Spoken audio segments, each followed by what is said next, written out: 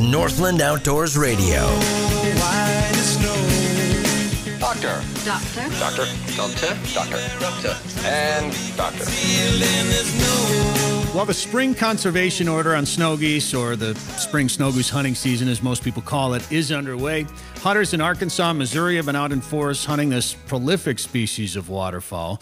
And while snow goose hunting in the spring is becoming more and more popular as an activity, some people still don't realize why we have this conservation order or this hunting season in the spring.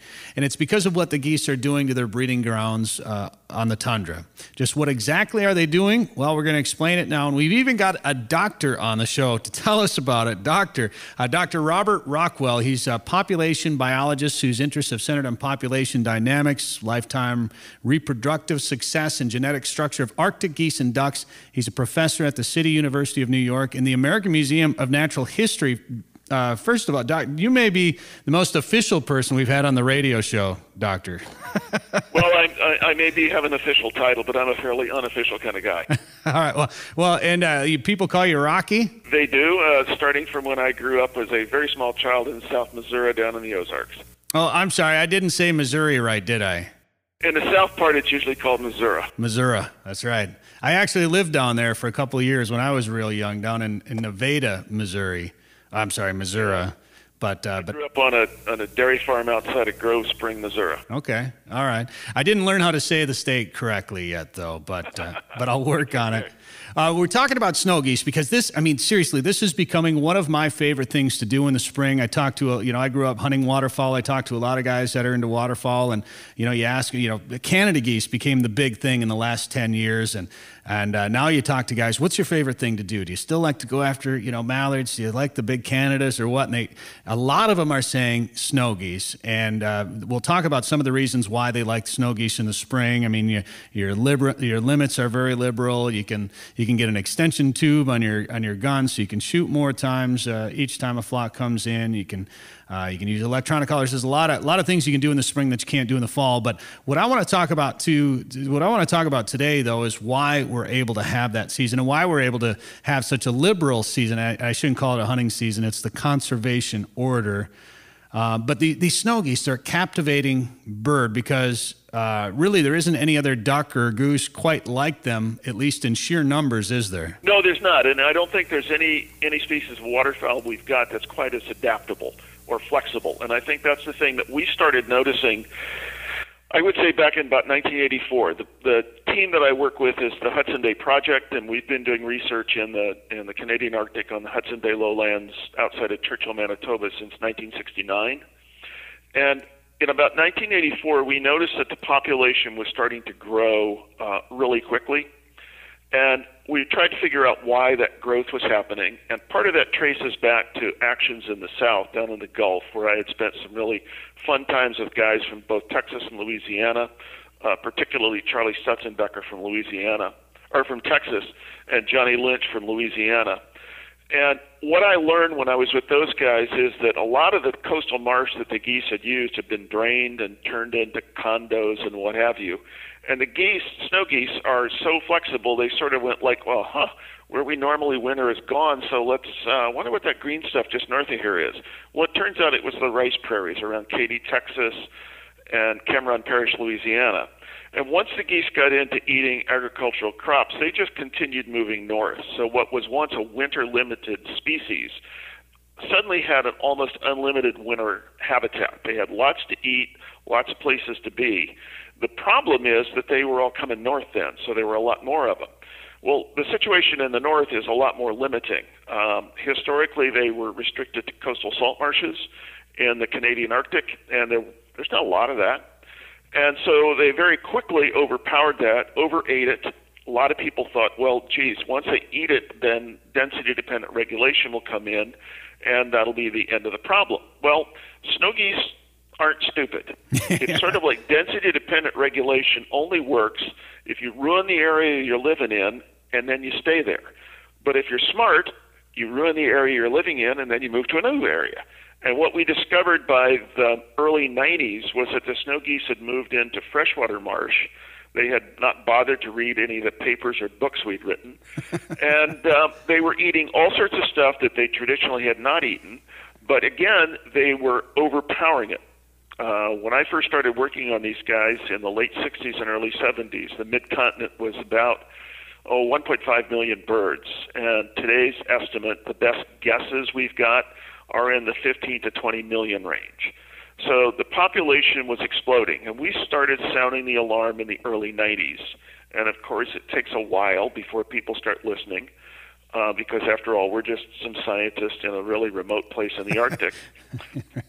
We teamed up with Bruce Batt from Ducks Unlimited, who put together an event, I believe it was 96 or 97, where we brought people from the governments of both Canada and the United States, people from the press, people that were pro-hunting, people that were anti-hunting, into the Canadian Arctic, into La Perouse Bay, which is the little area we work in, and we showed them the damage that was being done. This is really serious damage. It's like 100% removal of all the vegetation, erosion of the very thin soil that you have in the Arctic, and the geese not doing very well.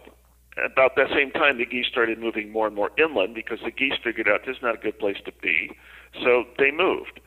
But we raised awareness, and finally, the United States and Canada put together a group called the Habitat Working Group that involved some scientists, some people from the Central and Mississippi Flyways, some people from Canadian Wildlife Service, some people from U.S. Fish and Wildlife Service, native partners from both Indian or First Nation communities and all Inuit communities, try to deal with the problem and come up with some ideas. And after a lot of discussion about what to do, we decided that let's try and reduce the population, and the most effective way to do that is to harvest more adults. Now, people argued with me initially that, well, we could just collect eggs. Well, the catch is, if you have a goose that lives, on average 5 to 7 years, and you want to reduce the population, one thing you can do is kill mom. The other thing you can do is take mom's eggs, but because she lives for 7 years, you have to take her eggs for each of those 7 years, or in any 1 year, you have to take her eggs and the eggs of 6 of her friends to have the same effect.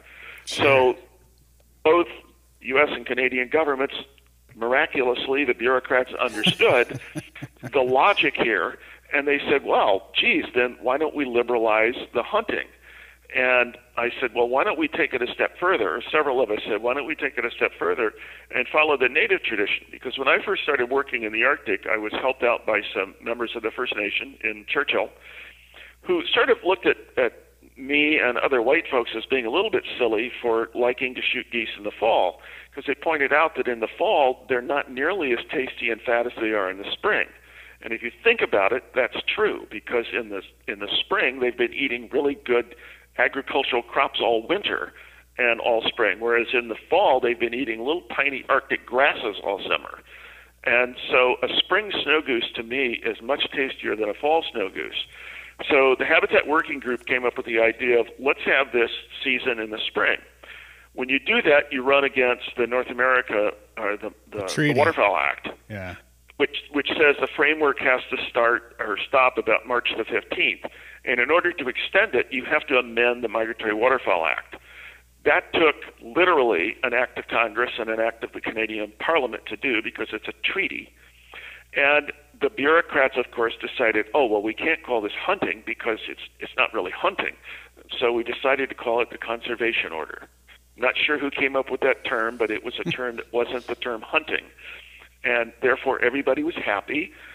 From my perspective, as long as guys and gals are going out and shooting more geese, I don't care what you call it. Right. The idea was to increase the harvest, and the hunter harvest in the spring in the Conservation Order probably makes up 40% of the annual harvest of snow geese. Some years more, some years less. It depends on whether there's a good south wind and they blow right through the Dakotas, or whether there's a north wind and they get stopped, and so on and so forth. But I think that the springtime hunting of snow geese is, to me, it's a great sport. I've done it several times in North and South Dakota and Nebraska. I've done it in Texas. It's a lot of fun to do. They're really tasty birds. And from my perspective as one of the ecologists involved in this, the most important thing is we're reducing the adult survival rate. We're reducing the chance of the population to grow. Now, unfortunately, we're not reducing it enough, And the reviews right now are mixed. I'm going to a meeting next week where we're going to discuss it yet again. I think that the problem we're confronting right now is that we've got sort of a fixed number of hunters who are shooting as many geese as they want in the springtime. So let's call that just a fixed harvest. It's some number. So if you take that number and divide it by the total number of geese that are there, that would be the percentage that are harvested. Now, for any population, the percentage harvested can control the population's growth as long as it's high enough. The catch is that if the number, that denominator in that little ratio, is getting bigger at a faster rate than the upper number is, then the population's going to continue growing. And I'm a little bit afraid that we've reached a limit on the amount of hunter harvest. We've only got so many people. We've only got so many geese that they're going to shoot because North American hunters tend not to shoot things unless they're going to eat them. Sure. I have friends in the north that have told me when I say, hey, why aren't you out shooting more snow geese? And their answer is, if I walk in the door with any more dead snow geese for my family to eat, I'm going to get thrown out. More with Dr. Robert Rockwell and snow geese in the spring season coming up next on Northland Outdoors Radio. Your new neighbors are calling.